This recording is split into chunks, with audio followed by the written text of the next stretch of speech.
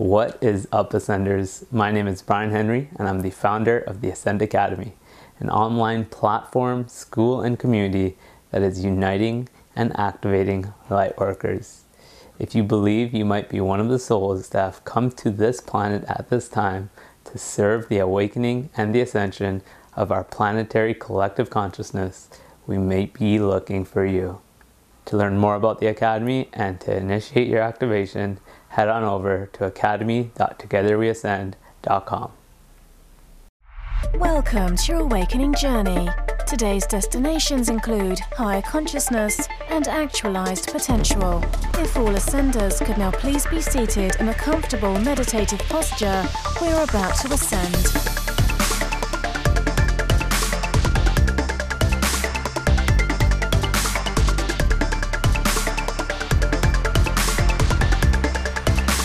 You are now arriving at your host, Brian Henry. What is up, Ascenders? Welcome back to another episode of the Awaken Podcast. My name is Brian Henry. I'm the founder of TogetherWeAscend.com and the Ascend Academy, and your host of the show. In this episode, I interview nobody. But not just any nobody, but a nobody that's being an incredible somebody. I hope everybody is excited for this one. This word, nobody, has a negative connotation. But my guest in this episode would say that being nobody might just be the highest you can be. You see, when we're nobody, free of definition, free of identification, we're also free of limitation.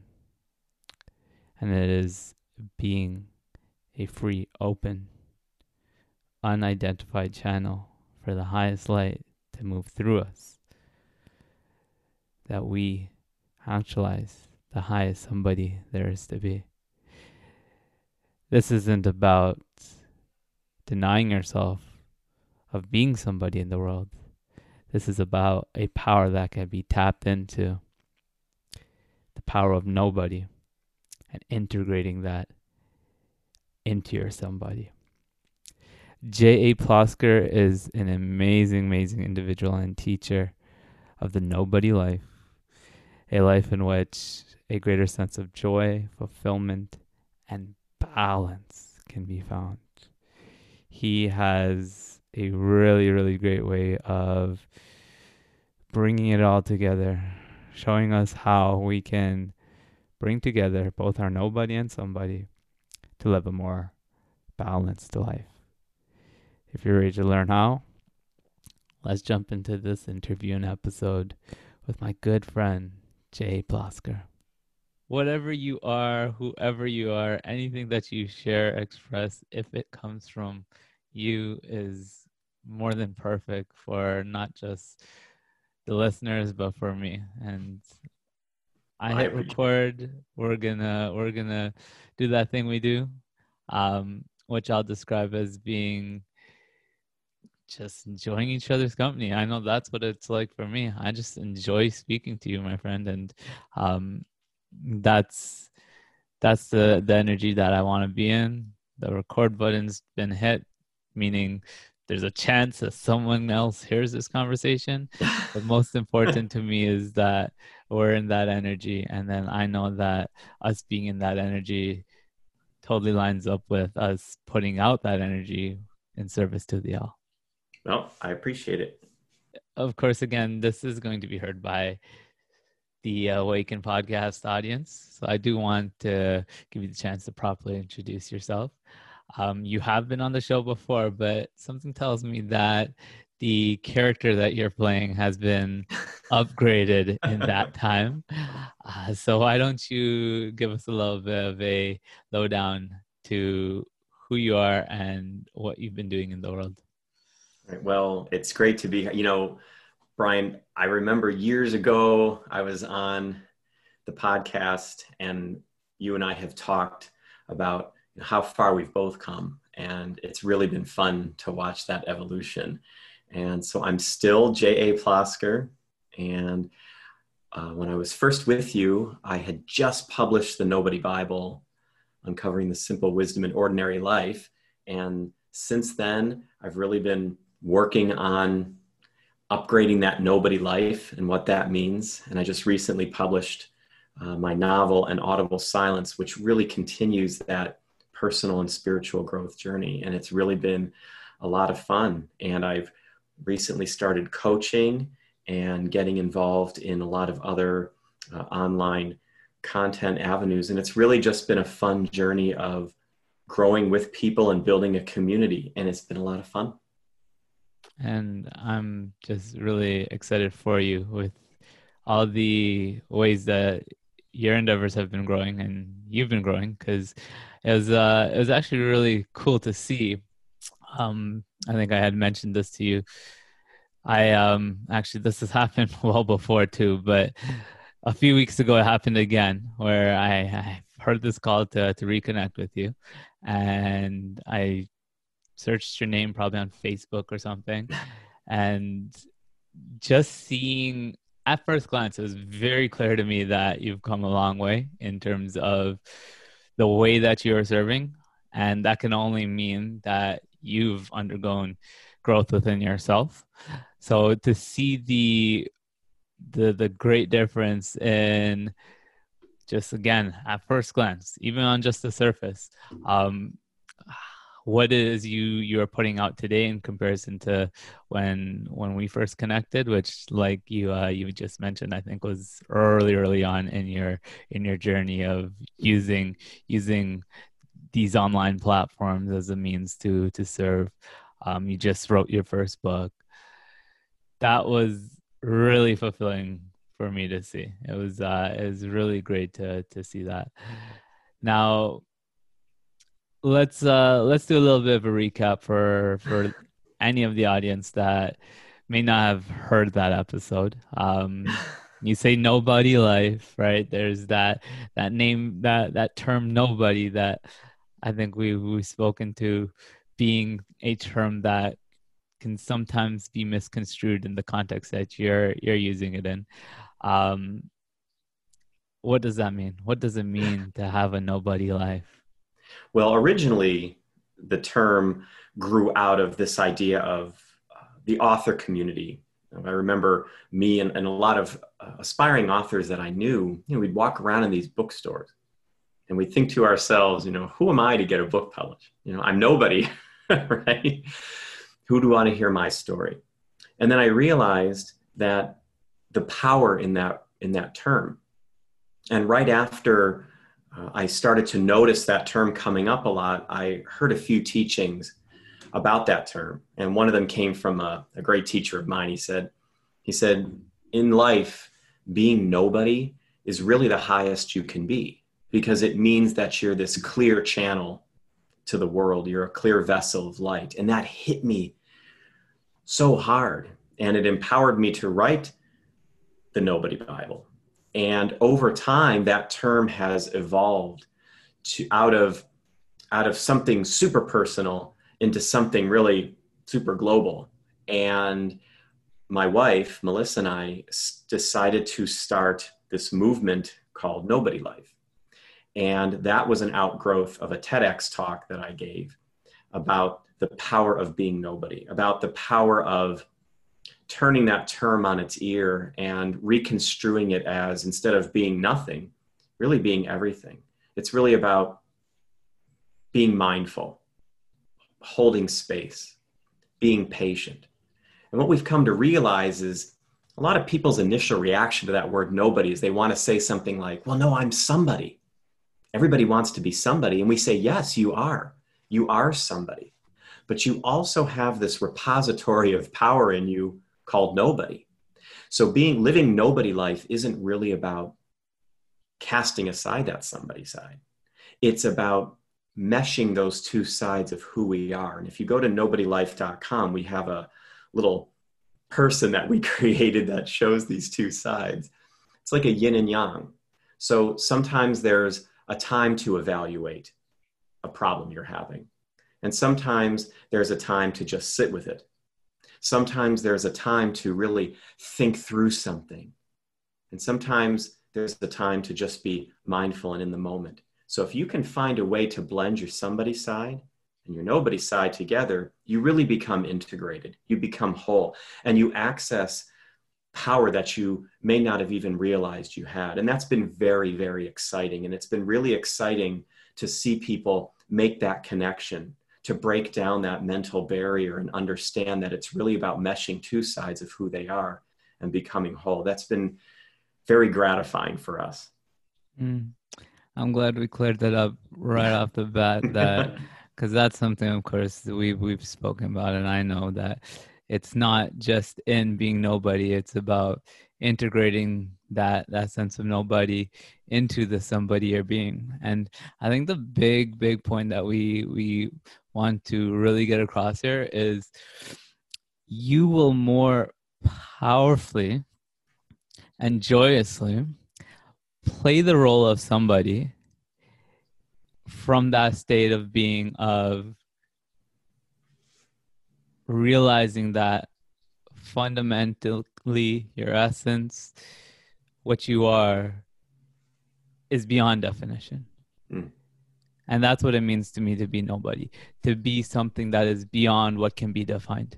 And so then the somebody becomes this game that we play. We play this game and we're less attached to it. So two things happen there. One, again, we start to look upon it as a game with less emotional attachment to that identity and to the stories that we may have once been telling ourselves.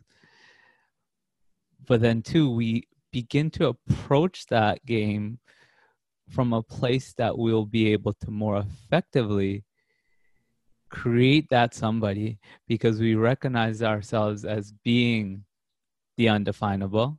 And then with that, the limitations or the perception of limitation starts to dissolve as well. Well, if I can choose who I'm being, if I can choose, and that's where the magic happens, when we realize that we're choosing to believe ourselves to be whatever it is that we're defining ourselves by. Well, then why don't I pick wisely? Why don't I create the somebody that is in alignment with the experience that I want to have and who I feel called to be in this world, rather than play by what I often come back to as this default way of living, where the stories that we give power to are the ones that just maybe be the ones that we're in at the time, or that we're using our reality, or other people are telling us this is who you are, right? So again, I think the two big things there are we play the somebody more powerfully and we play it more joyously. And that's why I just absolutely love your approach of integrating the two. I think it's so important that you get that point across very early on when someone comes across you. And well, we've done it here in the conversation as well. So thank you for that. Right. And I love what you said there, because it's really about how we show up. You know, the title of the TEDx talk was "I'm teaching my daughter to be nobody." And that doesn't make me a bad parent. And part of that is, you know, we can wear labels. We can be son, husband. We can be employee. We can be senior district manager. We can wear labels, but understand that they don't last or define us completely. We can dress up these bodies. You know, we can put on that tuxedo for the wedding, but we also have to understand that at some point we will shed these bodies and move on. So it's about, how are you going to show up? Because we show up as somebody, right? I mean, I used to teach. I mean, I have a job. I show up in my capacity as a writer or teacher. But how I show up, do I show up in a state of calm? Do I show up in a state of presence, in a state of openness? So we can be a teacher who shows up with knowledge, but then holds a space of openness for students to share. That's the integration. That's how it comes together. That's how we, like you said so well, that's how we decide how we're going to show up. We're not locked into an identity as much as we think we are. And when we have that engine of nobody churning underneath, driving this vehicle forward, it becomes so powerful. it becomes greater than we ever imagined. And it becomes something that not only do we want to master in ourselves, but something that we want to share down the generations. Because I believe that that's how we not only have a better day or life, right? But that's how we have a better world for those who will follow us, is by making those choices now and teaching others how to make those choices. And I think that's really the great power of living Nobody Life. The way in which we are showing up, the difference in how we show up when we are detached from the stories. Even that word, I find detached, is something that we need to elaborate a little bit on, just because I feel like, well, I know that in the past I've kind of gotten caught up with this, where detachment, this idea of detachment has kind of coincided a feeling of disconnection from the experience. And actually, very recently, I was undergoing this, where the focus upon what I like to call the being dimension, or what you call the nobody life, right? There's just so many ways, and I love this. I love that there's just so many ways that we can speak to this same concept, and I love that you have your own personalized with your character sort of way of describing it. But yeah, what I was saying was, very recently I was in a place where I was so focused upon this coming into the nobody, coming into that essence of I'm pure awareness, that I actually found that I started to feel less excited about life. And it was kind of hard for me to see and deal with at a time, because I remember having this experience during this time where I saw a video, an older video of myself speaking and sharing and serving, and I saw someone completely different than who I was in that moment. And there were some things that I liked more about who I was being in that moment of watching the video. But there was a lot that I was seeing in the video in terms of the energy I was putting out that I was looking at, and it felt like I had taken steps backwards in who I was being in the world. And to kind of sum up why I felt that way was, the person I saw in the video was more excited about life. He was more excited about life, and he was more excited to be serving others. And that actually kind of was a little bit of a wake-up call for me. But before or even if I end up going down the road of sharing more about what's transpired since, talk to me a little bit about, because I know this is something you're familiar with, that way in which we can go up too much off in that other direction. Because I know that the vast majority, the masses probably, are not giving enough thought towards or not putting enough emphasis and focus upon the beauty and the magic of being nobody. But there is a imbalance in the other direction, as we both know. Right. I want to address that, because I feel like there's definitely members in the audience who are actively pursuing spiritual growth, or expanding spiritual awareness of themselves, that end up in that direction and end up imbalanced in that sort of similar way, where it's, again, feelings of disconnection and a little bit of lack of enthusiasm and excitement and engagement with one's experience in life. What are your thoughts about that? I think one of the places that I think it's important to start this conversation is, I spent many years as a therapist, as a counselor, and it was really important, at least I think, now this may not apply to everybody, and we have to take of course, everything we say is caveated with, this was my experience, through my lenses. we can't really completely detach from things. Okay, that we took a body, right? If we want to look at it that way. And I think one of the responsibilities of taking on a body is learning to work within that machine. And one of the powers of this machine we're in is the power of emotion. And emotion is what makes experience valuable in a lot of ways, right? So when I see my daughter and she runs towards me and we play in the park and she says, "Daddy, put your hands out, put your arms out so I can run to you and hug you." That comes with an accompanying emotion inside of me, right? Many probably. I feel love, I feel joy, I feel excitement.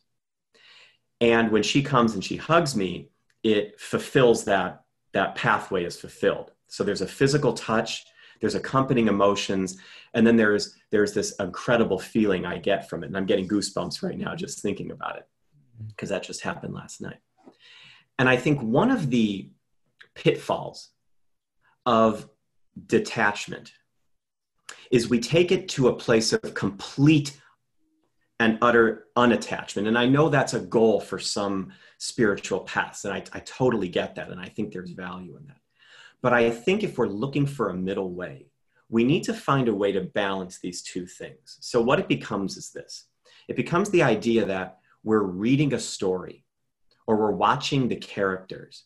And you know, when you watch your favorite television show, right, you get a little attached to those characters. As my teacher would say, you know, the whole thing is a script in Hollywood, but you cry a little, as he would say, on behalf of the characters. You laugh on their behalf. Yeah. And you find... You still care. What'd you say? I was just saying, you still care. You still care about what happens to them. Yes, and that's... You feel that. That's a great word, caring. Because you can understand that the person you're empathizing with may be having a terrible time with something in their life. And the value of detachment is you don't become lost in their pain completely. Mm-hmm. You sit with them. You sit next to them.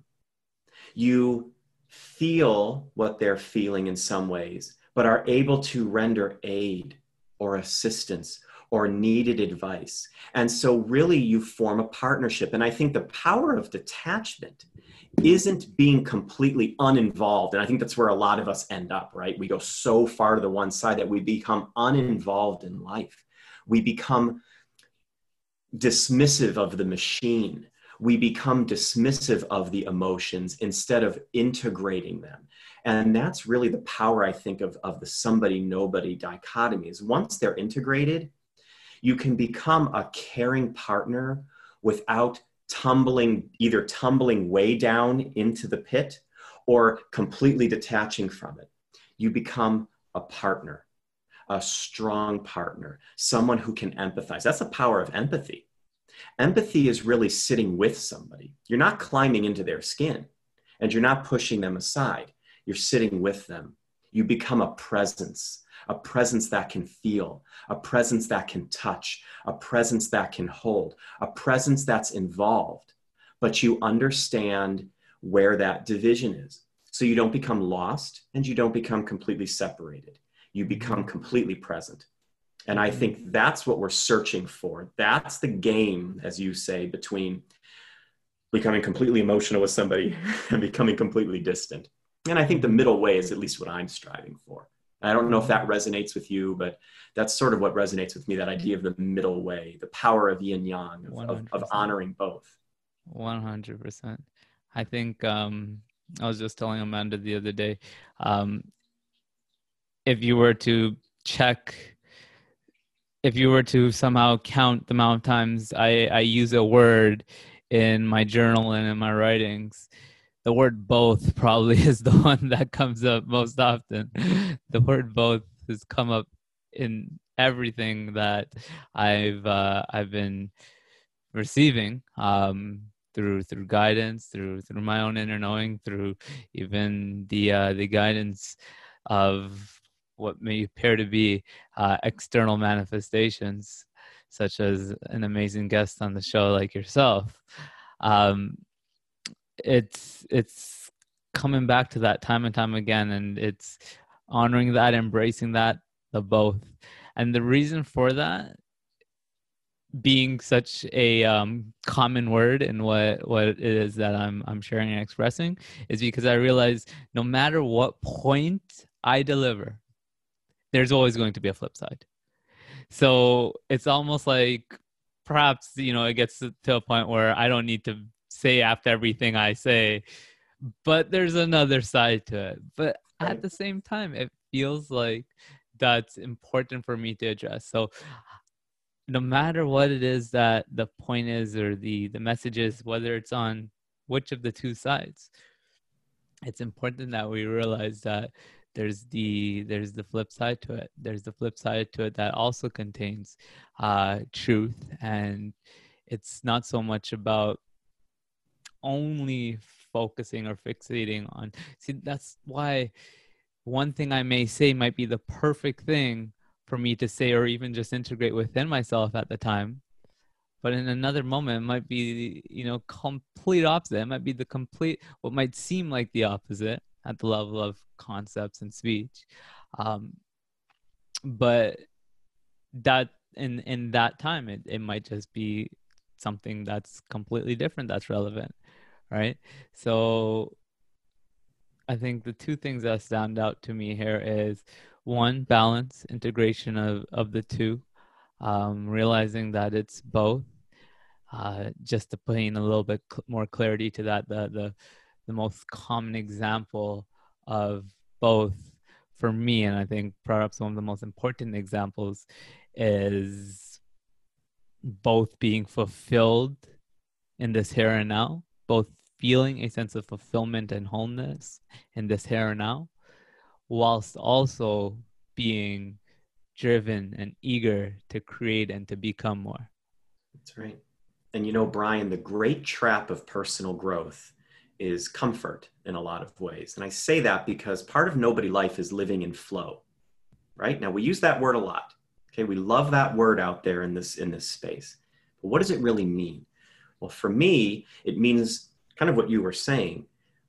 In this moment, and I'm very open about this, especially when I was teaching philosophy or teaching comparative religion, because any point in a circle in which we stand requires an opposite.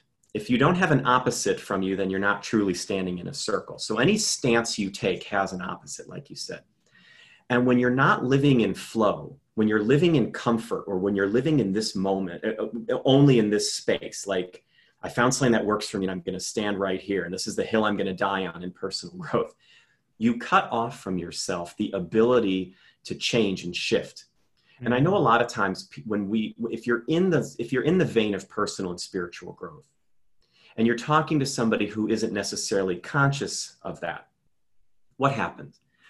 If we change our opinion, they go, aha, see, you said you were spiritual and now you're not. You said you were calm and now you're angry. It's the criticism a person in the growth flow will get is often that they're not stable. They're not a still point. And I would argue that the hallmark of growth is the ability to be in flow. Brian, every time you and I greet each other, we kind of do this, I do this a lot with people. This takes two hands. It takes two sides to give this blessing to somebody. And this is not, if I came up to you and went like this, it's not going to mean as much. It's this. Is that what? Is that the essence of that greeting? I think, what does it mean to you? To me, it means balance. It means wholeness. It means two empty pieces coming together to create space. It means direction of energy upwards. That's what it means to me. So when I come to you, it feels so true. It feels, That's just to put it out there quickly. If anyone's hearing the audio recording to this, we're bringing our hands together in a prayer position. I sometimes forget, there are listeners that only get the audio, so I do catch myself doing things visually, or the guest might, and then I realize, the audio listeners are probably clueless at the time. But please do continue. Well, I was just going to say, it's what my teacher would probably call a two-handed approach, right? So being an integrated person requires a two-handed approach. Somebody, nobody. Detachment, involvement. Projecting and planning and mindfulness. It's when two come together. That's the power. That's why we love the yin yang.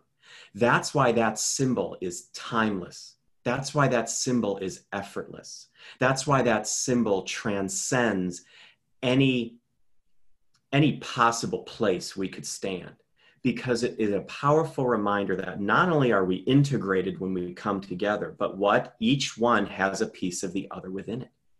So this is the power of integration, of wholeness, of flow, of being willing to admit that in this moment I stand here, in this moment now I stand here, and in this moment I stand here. And if I'm working with a coaching client and they're telling me about a stuck point, usually reminding a person of their opposite is a good way to get unstuck.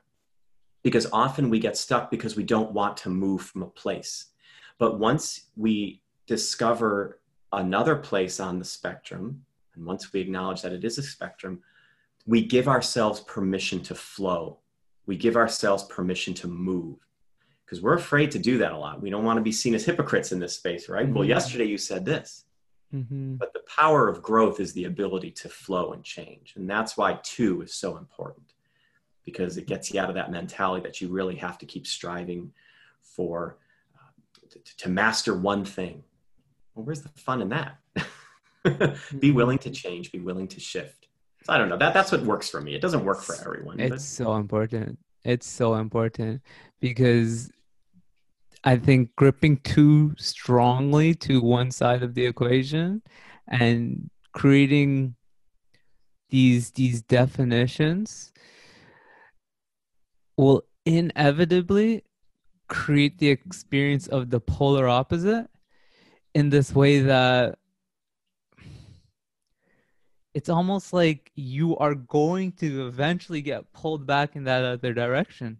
That's been my experience of it, right? And there was a time that it felt like whatever it was that I defined myself by, that was maybe working at the time, that eventually stopped working at the time, it was more difficult for me to flow. Okay, it was more difficult for me to come into a sense that, oh yeah, this feels right. It just felt like something was off. But being that I had those rigid definitions, and I hadn't yet mastered or just embraced this idea that it's okay to change your mind, and it's the openness to perhaps there being a better way of doing things, and constantly staying open to that, you know, it created for this resistance to what again was this kind of pull back into balance or in a different direction, or perhaps just a different rhythm that you might be in, because that's what I'm finding. It happens in rhythms. And if we get again too stuck and rigid in one way of doing things, it feels like it's almost inevitable that eventually you're gonna feel that tug in the other direction.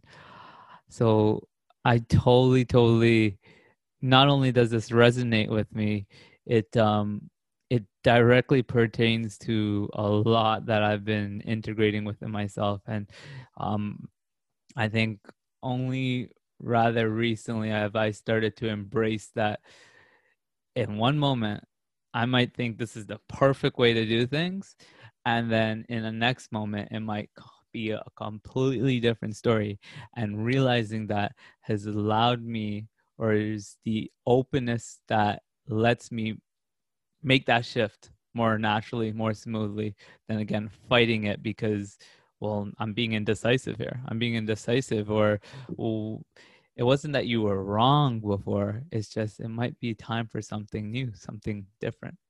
Absolutely. And you know, Brian, I don't want to miss something here. We're not negating unity, right? We're not negating wholeness and oneness of what we could call energy, spirit, whatever people want to call it. It's up to them. this point of view is sometimes pushed back on because it is perceived as negating a wholeness or a unity. Well, shouldn't I be in one place? Because unity is one, and I want to reach that. Well, that's nobody. We acknowledge this, whatever you want to call it, energy, presence. We acknowledge this unity of something. But that somethingness is emanating multiple forms. So if I resist my somebody side, if I resist change, if I believe that this school of yoga is the one, this is where I'm going to plant my flag forever, that's great. And you could develop a lot through that kind of discipline. But the danger isn't that. The danger is we push away other experiences, other learnings, other avenues to access whatever we call it that might also enrich us. You know, the image that comes to mind, I remember the first time I saw my daughter get into a bouncy castle. You know, those bouncy castles are filled with air, and she was having the best time. And she was jumping and jumping and jumping. And I'm thinking about that now, and I'm thinking, if you built a bouncy castle out of bricks, and every time you tried to do something different, you got injured or hurt, it wouldn't be any fun. And I think one of the joys of this journey of personal growth, of spiritual growth, is having that bouncy castle mentality. And instead of thinking about moves and shifts and fallings as something that could injure you or hurt your progress, I think of it as something that any wall I hit is going to just add to the fun.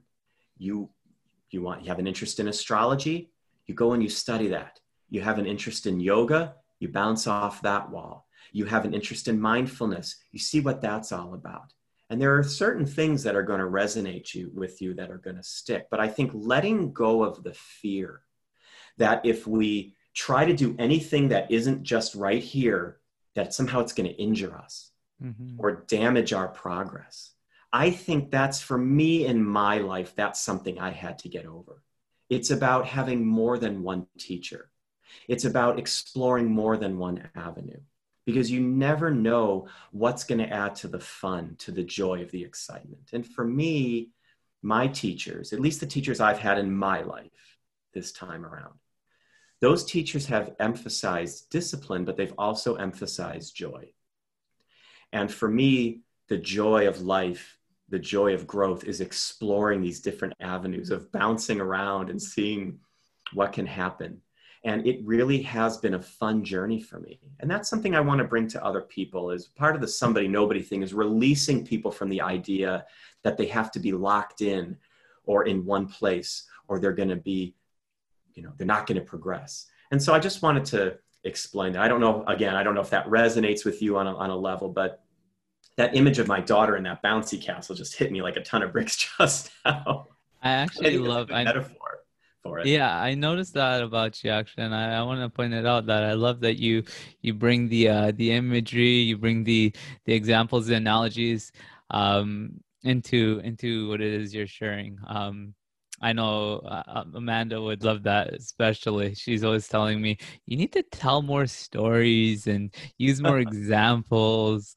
So I want you to know that I think that goes a long way in getting your point across in a more elegant, but even just a more effective manner as well. So I love the analogy. It does resonate. It certainly does. I think one word that I feel called to bring into this discussion is inspiration. What it is that we are feeling inspired to do. Yes. And I will also preface this with saying that we might be inspired to do nothing, right? Then that's a doing. That's a choice that we're making. Even when we're not doing, we're choosing to do nothing. So I think, the reason why I want to bring that up is because, again, in the essence of the conversation and the point that it's both, there's no right or wrong way. Be adaptable, be flexible, be open. Well, then the question becomes, well, how do I decide, right? How do I know what to, because that's also something that a lot of people get stuck in, right? Yes. Not just one way of being, but uncertainty around what's the way that I should be being, right? Even that can be a tricky thing to move, or feeling like, well, what's the right way? How should I go about living my life? And this applies in the grand scheme of things as well as just a moment's decision. What's the right way? So the reason why I want to bring up inspiration is because, as I think you probably know where this is going, is I think it's really important that we stay attuned to where we're feeling inspired to go and be. Yes. And I say again, that might be inspired to do something actively, but it can also be the inspiration to come back to just being and sitting in mindfulness. So I really feel it's important that we involve that inspiration, because I can definitely hear and sense in what you're doing, and how you go about living is you allow that to move you. You do what you feel inspired to do. Any words to say with regards to how you approach that mode of, well, what is it that I'm being called forth in, and which direction is it that I'm being moved in? Well, we'll use a phrase, right? People will use a phrase, what am I being led to do? And then they take a series of actions. And what they're doing is setting up a paradox that may not have a resolution. And what that means is this. What am I being led to do means I have to, at a certain point, be still so that leading can take place. And one thing I've noticed, at least about myself, is my life has always been very action-oriented, very planning-oriented.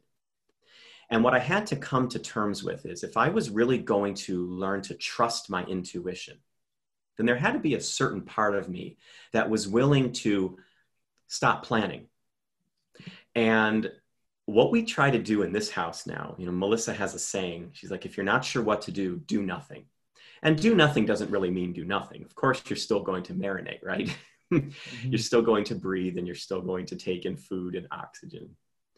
But stillness. If you're going to ask the universe or energy or whatever you call it, what's next for you? You have to create a still point. You have to create a quiet space for that message to come across. And so one of the traps is, I'm going to keep trying things or doing things until I find the thing that resonates with me. But there's another approach. Another approach is, like you said, I'm going to sit quietly and create a space for the right thing to arrive. And what we've noticed is something very interesting. My teacher always used to say to me, test this, test this. Well, Brian, we've tested this. We've tested this hundreds of times. And I can tell you there's a very strange transformation taking place in this house. Sometimes Melissa and I won't exactly know what the next step is. Mm-hmm. So we do nothing. We stop talking about it. We lay it all down. And usually within, I don't know, I think our record is 5 minutes, but usually within 5 minutes to a few days, what happens? The answer, it shows up. Somebody will ping us online. I'll get an email out of nowhere. This happens so often now that it's becoming a way of life. And I'm still me. I still have my, handy pack of Post-it notes that I write everything down on, and I still make my lists and I still plan. Somebody's side, right? But now I become hyper aware of the power of my nobody side. And I make my list and I set it aside. Or I plan my day and then I let it unfold. This is the magic of nobody life. This is the magic of finding balance, is that sometimes we find what inspires us, but sometimes we have to let the thing that inspires us find us. Wow. And I think once we tap into that, we give ourselves permission to schedule a yoga class, but then we also give ourselves permission to let something else drop in. And that's kind of been the tenor of our conversation, hasn't it? Explore and rest, plan and allow. And I think when you give yourself permission to allow yourself to be both of those things at once, life becomes fun and everything becomes inspiring. Because everything you try is another step. Every message you get is another clue. This is a journey and it should be joyful on some level. And it is the exploration and the allowing that both of those things together make it meaningful. So I agree with you. Sometimes doing nothing is the greatest action you can take. It's the most empowering choice. And I'm telling you, Brian, I don't coach people on things I don't live. Mm-hmm. I didn't start coaching until I felt comfortable that I was living this to a degree that I could assist others. Mm-hmm. We live this all day in this house. And when we don't live it, we catch ourselves not living it and we talk about it. Mm-hmm. And I think that's why messages and inspirations arrive, is because we're creating that space for them consciously. How do you know if you've moved out of it? What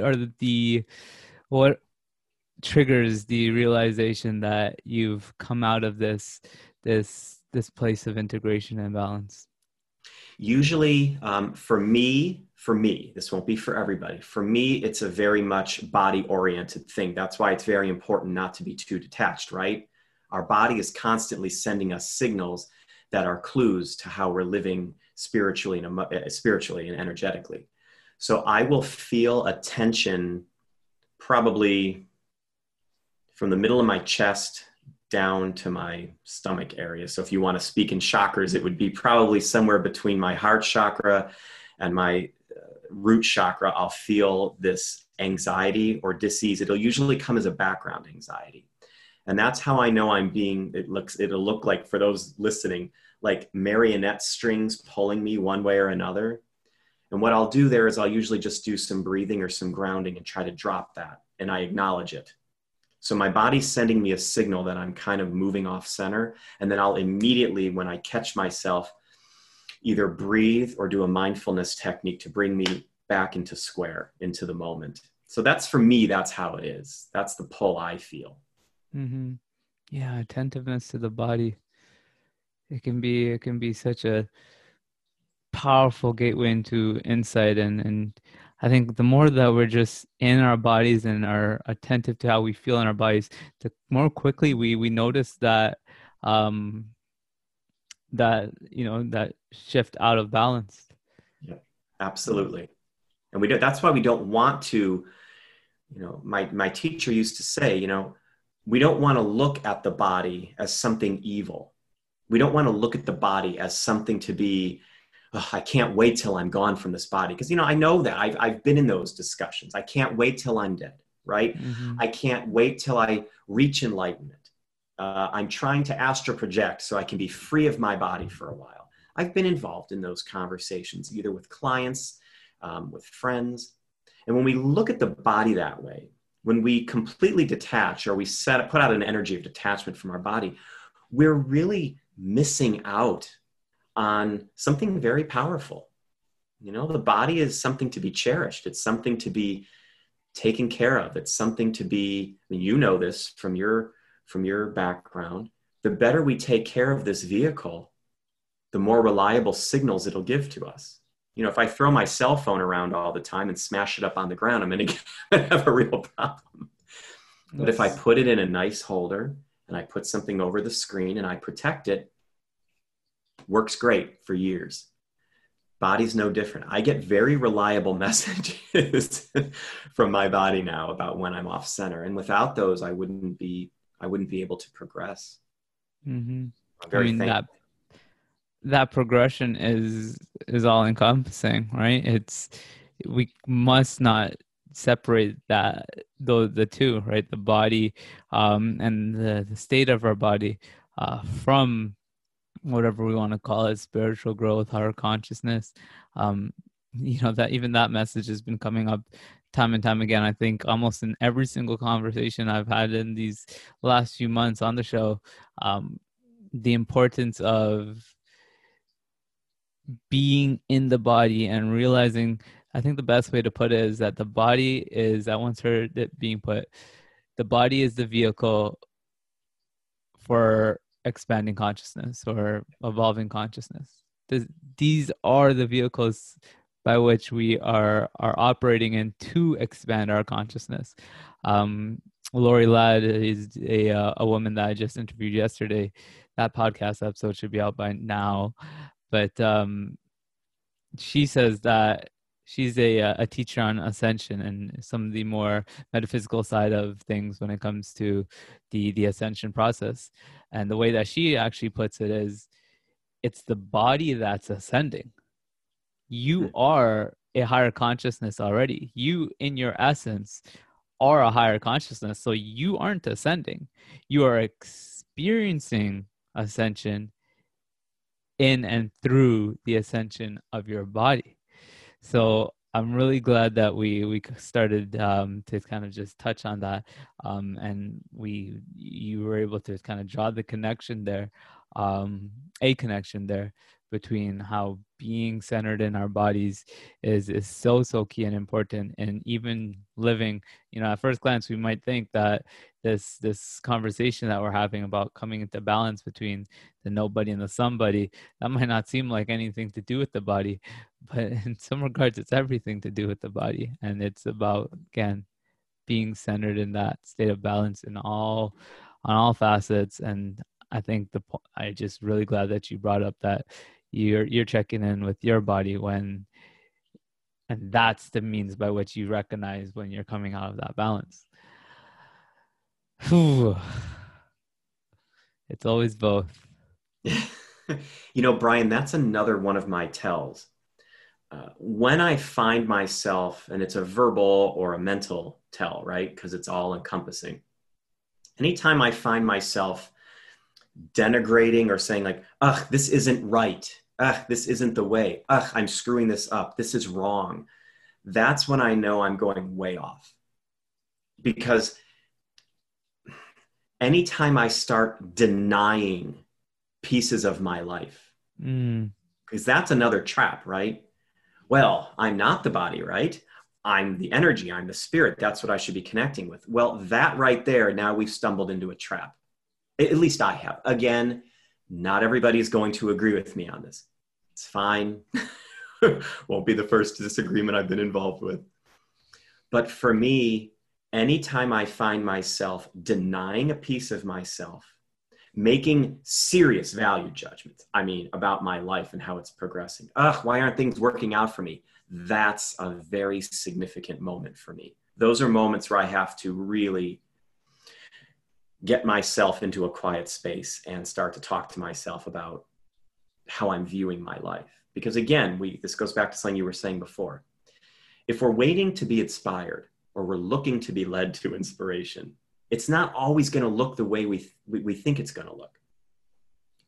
Melissa and I will talk about something that will happen. We've had some very strange things happen lately, things that really did not go the way we'd planned, for lack of a better term. And what we tell each other, because now we know we're off, right? So over dinner, we had a conversation about something just recently. And we said, wait, let's wait. Let's wait on this and see what happens. Sure enough, a few days later, the thing that didn't work out the way we wanted actually ended up turning into something much more incredible. Now, I could have spent the intervening 48 hours beating myself up and going, why? It was because of the disappointment, in quotes, that the better thing arrived. This happens all the time. Does this happen for everybody with everything? No. Are there real tragedies in life that stick with us? Absolutely. I'm talking about these day-to-day things that happen to us. These are the places we need to practice. And I always tell people, I'm not dismissing the pain of life. I'm saying something much simpler. Practice when things are going pretty well for you. Don't wait till you're totally stressed out and anxious to work on anxiety. When you're sitting and watching TV and you're pretty relaxed and you feel anxiety creep in, that's the time to practice nobody life. When you're eating, don't wait until you have the stomach flu to eat better. When you notice that certain foods aren't sitting right with you, instead of bemoaning that, tap into that and start working on your diet right then and there. If you notice your mind, don't wait until you're totally overwhelmed to practice mindfulness. If you notice disturbing thoughts creeping in through the day, practice mindfulness there. Start with little disappointments in your day. Somebody didn't react to you the way you wanted.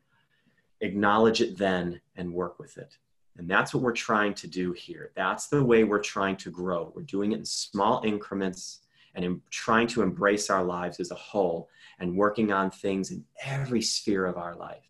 And it's paying off huge dividends for us in terms of our own inner peace. We're not having millions of dollars dumped into our house. We're not finding great fame on the sidewalks of Hollywood. What we're doing is we're having more times during the day where we feel good. That's how we know. That's how we know. So it's been a great journey. It's been a lot of fun in a lot of ways. A lot of fun because you're actively engaging with your life and with your own growth, and that's coming from a nobody / somebody.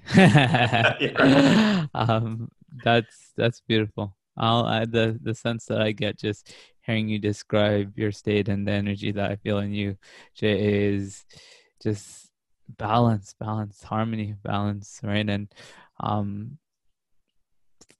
staying close to that point in which one of the things that kind of comes to mind is in being so attentive to where you're at, how you're feeling, what you're experiencing, you catch things before a negative momentum starts to build.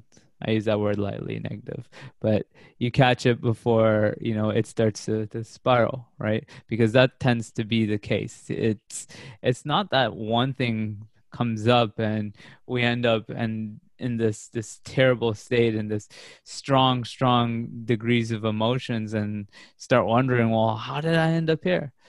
Well, it usually, and it goes both ways, whether it be a positive momentum or a negative one, momentum is cultivated with time.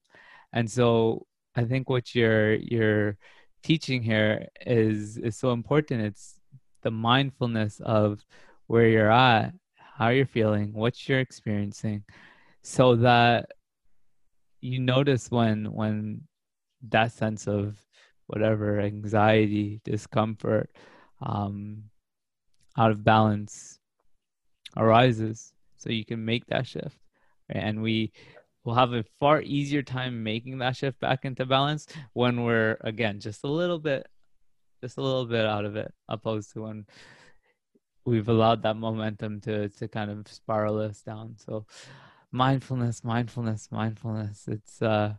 It's a beautiful practice and thing. I don't think it's been something that we've spoken to directly for some time on the show or even in just my content. And who better to bring it back to the basics? What does mindfulness mean to you, and how do you go about teaching it? I think that's what I'm really curious to hear. I know, again, we're bringing it back to the fundamentals, but I think it's important that we do. How do you go about teaching mindfulness?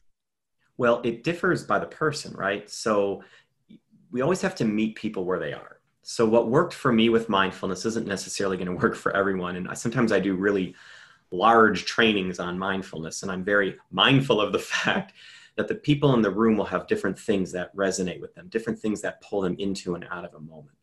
So for me, I always start by saying mindfulness can mean many things. There's an official definition out there that I like. It's about being aware of your thoughts and emotions in the present moment without judgment, right?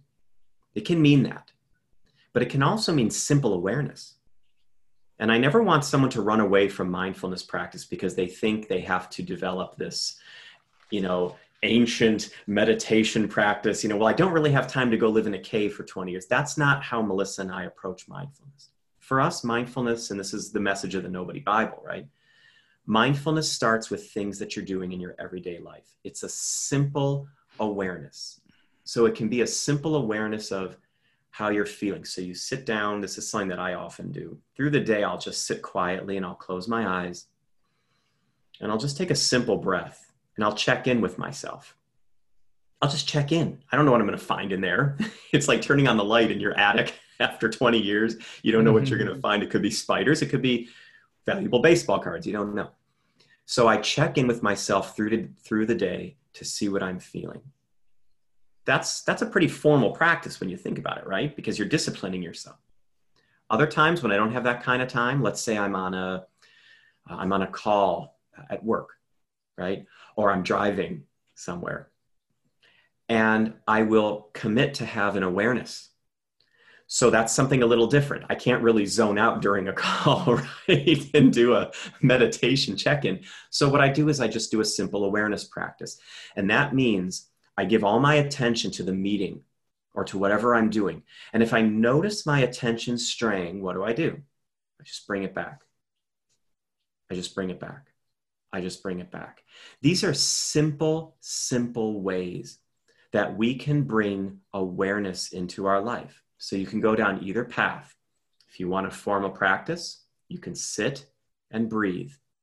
Anytime you find your mind wandering from your breath, anytime you find thoughts coming in, refocus gently on your breath. That's a formal approach you can take. When you're out in the world and you can't do that, try to walk around with a heightened sense of awareness about how you feel about people and your surroundings. So there's so many different ways into mindfulness practice. It starts with the dishes you're washing. Feel the water as it comes out of the tap, right? People who've been to my trainings, this is the one I use all the time. Do you really know what warm feels like? You don't have to be a guru on a mountaintop to do this. Just wash a plate. Feel warm coming out of the tap. Feel soapy water. When my daughter runs to me in the park, like we talked about before, and she wants to give me a hug, I pay complete attention to the process because I don't want to miss those, right? So I will be totally aware of that. So all through the day, I'm checking in, I'm staying aware, and I'm trying to go through my day with as little judgment as possible, with as little of this as possible. I shouldn't be thinking about this right now. I can't believe I did that. My mind is wandering. This is crazy. I'm talking to Brian and I just thought I heard something outside. I should be You drop those judgments and you realize that your only job in life is to simply be present. And anything that pulls you out of the moment, bring yourself back. So when you ask how I teach mindfulness, you don't really teach mindfulness. You allow people to teach mindfulness to themselves. And you give them permission to find their own way in. And I know your listeners are probably as diverse as the stars in the sky, and each person is going to have a different way in. And I'm going to ask you, how do you practice mindfulness through the day?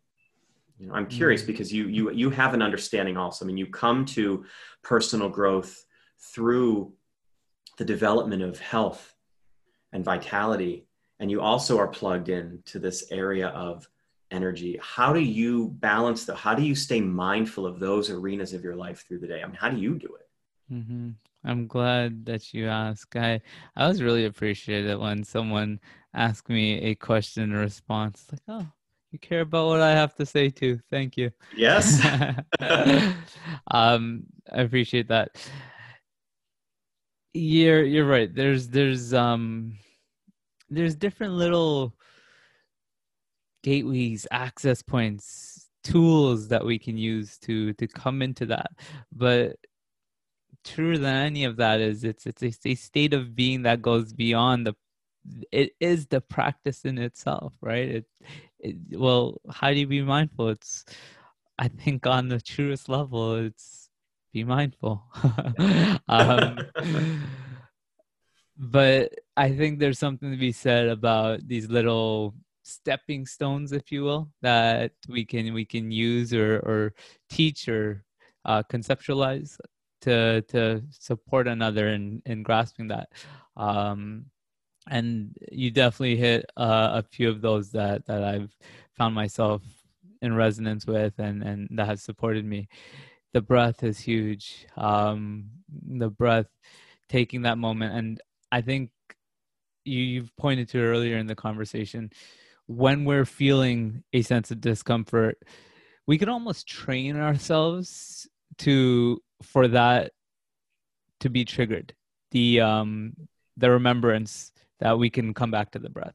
So we can condition ourselves in this way that, oh, I'm feeling discomfort, let me come to the breath. And Absolutely. It's just a matter of practicing that. If you practice that when you are feeling a sense of discomfort, more and more, when discomfort arises, you'll more naturally remember that you can come back to the breath. So I think that's a really important thing, the point that we can condition ourselves in this way.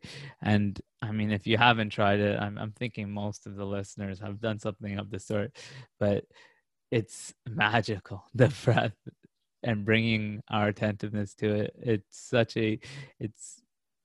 It goes beyond words how relieving that can be. And again, this is of course rooted in that we're being mindful, and our discomfort is, I would say, the root cause of the discomfort and suffering that we experience is in resistance to the present moment and not being connected to and attentive to the present moment.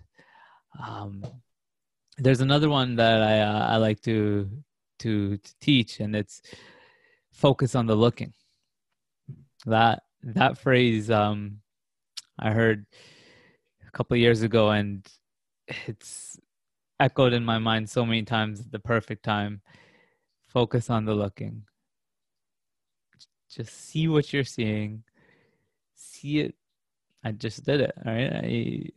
I'm seeing more brightly. I'm more focused on what it is I'm seeing.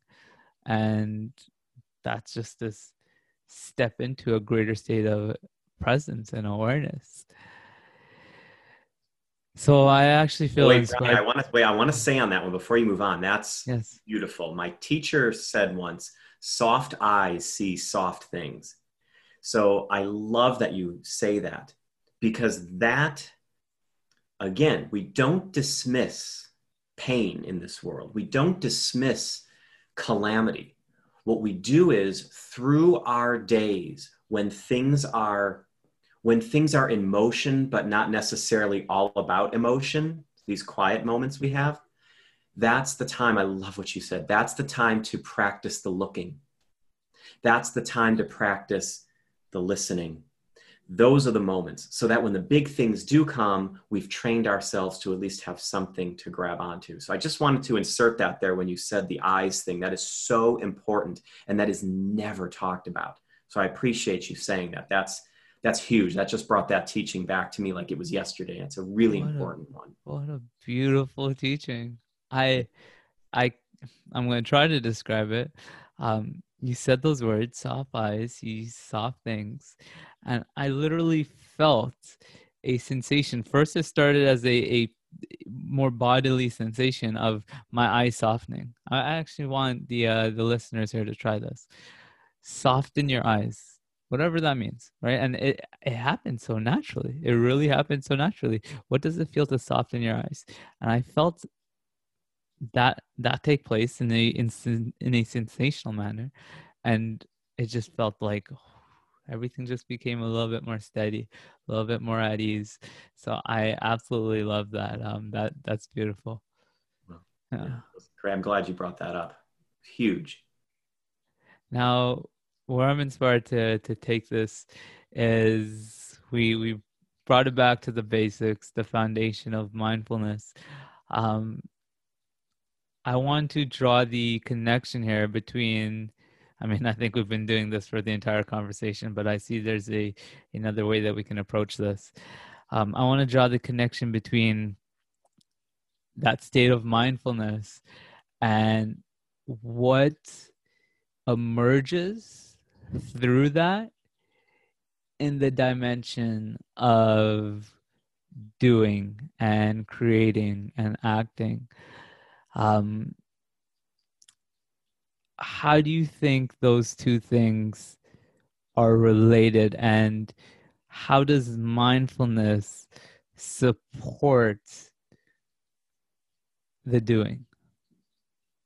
Well, it's a great question, and it's a complex question because again, there's multiple ways that we are somebody, and there's multiple ways that we are nobody. But here's how it looks for me, okay? And that's all I can speak to. I'm a planner, like I said, right? Big time. I'm a list maker. I'm a doer. And I struggled. I get very intimate about this in that TEDx talk because I think it's important that people know that what I speak of, the results come from a real struggle here. I struggled for many years with terrible anxiety, planning for the future, getting anxious about what was going to happen all the time. And it didn't matter how many Post-it notes I made. And it didn't matter how many lists I made. And it didn't matter how early I was for my appointments. I still struggled with anxiety. Well, my teacher 26 years ago gave me my very first mindful meditation practice, and I've been practicing it faithfully through the ups and downs in my life. Still practice it today. 26 years, same technique. And what that technique has done for me is a few things. First, it gives me some discipline that I can work on as I explore in the world of doing, right? It's giving me an anchor, something to root myself in so that as I go out and explore, I have a home to come back to. That's first and foremost, okay? Another thing that it's done for me is it's softened me. So we've talked about soft eyes, right? Well, another teaching that I've learned over life is if you try to wash dishes with a dry, crusty sponge, nothing's going to happen. But if you wet that sponge, it softens and it can do more work that way, right?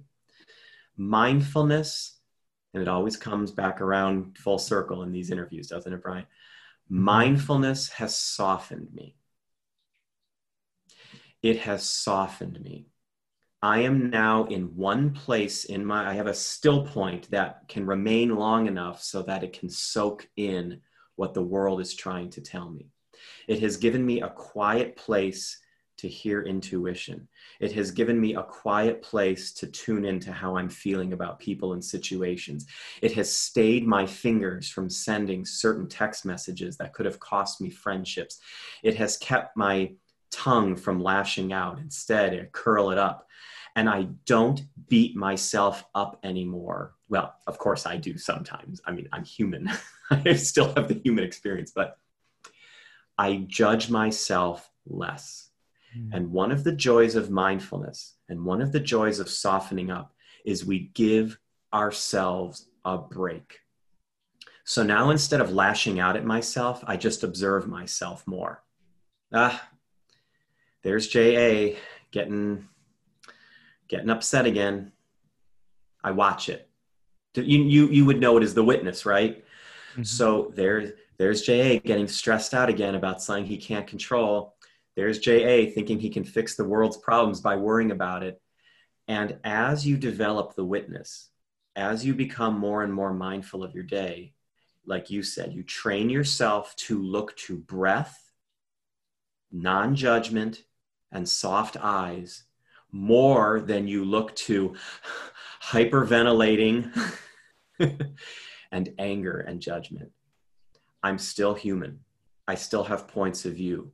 I still have very, very hard opinions on certain things because that's how we grow.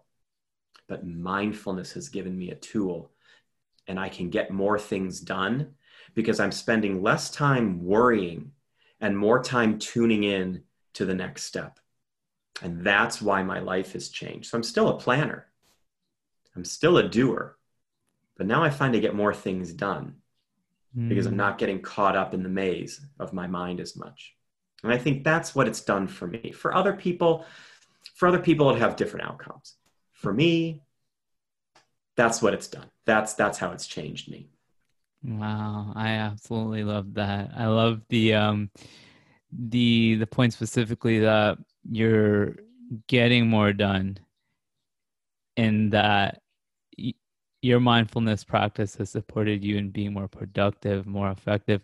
And I think that's really, really important to mention, because when at first contact, we might see a concept like mindfulness. One might come across that and think, this feels like a slowing down. And I think that's why a lot of people perhaps resist it. A lot of people I know that are yet to even take on a meditation practice or even give it a shot even, is coming from a place of, I don't have time for this. They have a hard time making that time to meditate. I mean, of course, what we're speaking to isn't just meditation, it's day-to-day mindfulness, which of course is supported by a mindfulness meditation practice. But it's quite ironic that still so many people are yet to move into that, because they're going, and what might feel initially like a slowing down, in fact, will actually support them in the endeavors that they've been going for. So I think it's really, really key that you touched on how, again, you're going to play the somebody so much more powerfully once you get in tune with your nobody. Because just to kind of recap and reiterate some of your points, you're going to come from a place with greater clarity. You're going to be more tuned to your intuition, to your sense of knowing, and all those judgments that we make on ourselves that are slowing us down more than anything is naturally going to kind of be dissolved through the practice of mindfulness. So again, I really, really like that idea that more things are being done. You're more tuned into. You also had mentioned that you're more tuned into that next step, and I think that's the perfect way to sum up the integration of nobody and somebody. Brother, is there anything that you'd like to leave our audience with before we bring things to a close there? Look, it's always the same thing. Don't be afraid to explore, to try new things. Don't push away your somebody side. I say don't, and that's very authoritative. I don't use those words very often. But the change in my life, and I say this to your audience with all sincerity, and if you're listening to this, just know I'm looking very intently into the camera on my computer when I say this. He is. I can validate that. The change this has affected in my life is so profound that I sometimes well up thinking about it, because it is almost incomprehensible to me to think about the changes that this has made for me. These practices, mindfulness, openness, holding space, getting in flow, they literally saved my life. Like, I am here today because of these practices, because a teacher stood in front of me 26 years ago and gave me one simple practice. That practice has grown and expanded, but at its core, it saved my life. And I want to tell anybody listening, don't be afraid to explore, to try new things, some of your listeners may know where this is from. I cannot for the life of me remember, but they can leave it in the comments.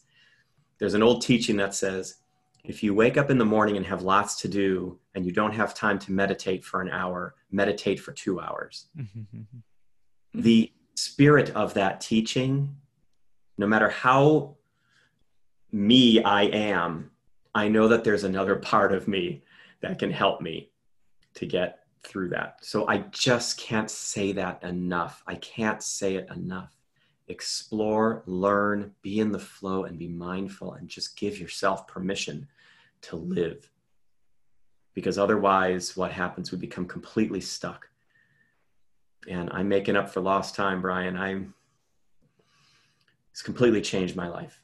And that's why I felt comfortable now starting to coach and teach on a different level, because I feel that I'm arrived in a place where that's now possible.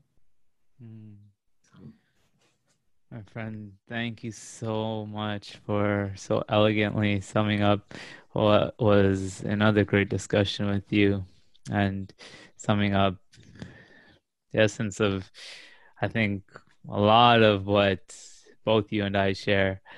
You mentioned the coaching at the end there, which is a perfect segue into the question. If someone's interested in connecting with you, getting involved with learning more from you, where would be the best place for them to head? Well, they can go to japlosker.com to learn more about coaching and to learn more about my journey if they want. Melissa and I have nobodylife.com, and there you can see our little guy with the two sides of somebody, nobody. And you can follow me, check me out on Instagram at japlosker, or we have a free download at nobodylife.com. We have a little mindfulness quick start guide that you can download. And we just started a group on Facebook. We're just trying to get it going. It's called Nobody Life, and we'd love to have people there as well. I know, Brian, you're there, and we're just trying to get that going. So there's all kinds of places. So japlosker.com, nobodylife.com, and just explore, have fun with it. And people can reach out to me through those channels if they want to chit chat about something. And it's just really great to connect with people. And I love our little person at Nobody Life. Yeah. He really brings it together so well. Yeah, I did. After you first told me about that, I did go take a look at it and check it out. The visual, I love the visuals. So I do encourage the listeners to go check out the website. That's nobodylife.com, correct? Yeah. Yeah. So on the homepage, I believe it was, you have the a little visual. Let's let the visual do the talking. As they say, a picture is 1,000. Absolutely. Still something to do with 1,000 words. Picture's worth 1,000 words. A picture is worth 1,000 words. And that picture is beyond words, I would say. So go check it out. Not just the picture, but the website. And if you were interested in connecting more with Jay, all the information, do so would be there, as well as I'll put the links as I usually do. I said usually, should be always, but this time I will certainly do, to everything that you just named and listed in the show notes and the podcast description. Wherever you're listening to this, you'll find those links. Other than that, I mean, let me one last time for this conversation express my appreciation for you. It's an absolute pleasure to be in this place of co-creation and to have this conversation in aim of supporting others, or in the intention of that. But I also just want you to know, and I've said this before and you'll hear me say it again and again, I personally just enjoy being in these conversations with you, brother. And it's because I feel not only upliftment, but a sense of expansion within myself when I get the chance to connect with you. And that goes for the very first time that we connected. I think it was 3 years ago, and the conversations we've been having up to this day, each and every time, is an absolute joy. So thank you again.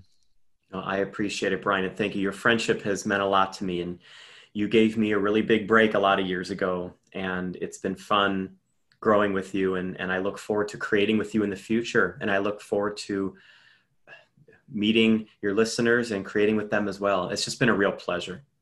And it will continue to be, because you, me, and all those that are listening are going to keep this ending. That's going to be all for this episode. Thank you for listening. Senders, that is going to be all for my amazing conversation. Another amazing conversation with my friend Jay Plosker. Super blessed to have had him back on the show. As I believe I was mentioned early in the episode there, his first appearance on Awaken was very early on in my days of being a creator of content of this sort, and being on the path of serving the shift of consciousness, and we've both come a long way in this time, and it's been exciting to reconnect with them. Reconnect with nobody. I hope that this episode served you. I hope that something of it will support you in living a better and more balanced life, support you in integrating your nobody and somebody sides.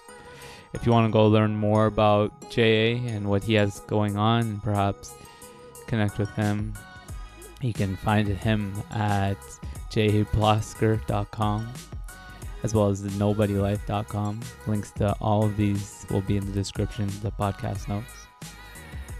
Before we go here, one last invitation goes out to you. Lightworkers, starseeds, leaders of ascension, those of you that are here to support the shift in consciousness. We're coming together in our united purpose within the space of the Ascend Academy.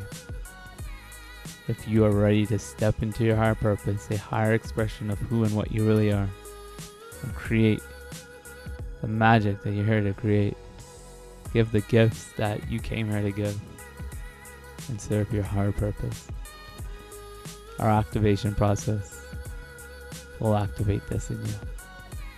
You can head on over to the Academy's website, academy.togetherweascend.com, to learn more and to initiate your activation. That's going to be all for this episode, Ascenders. Thank you again for everything that you are. And until next time, keep ascending.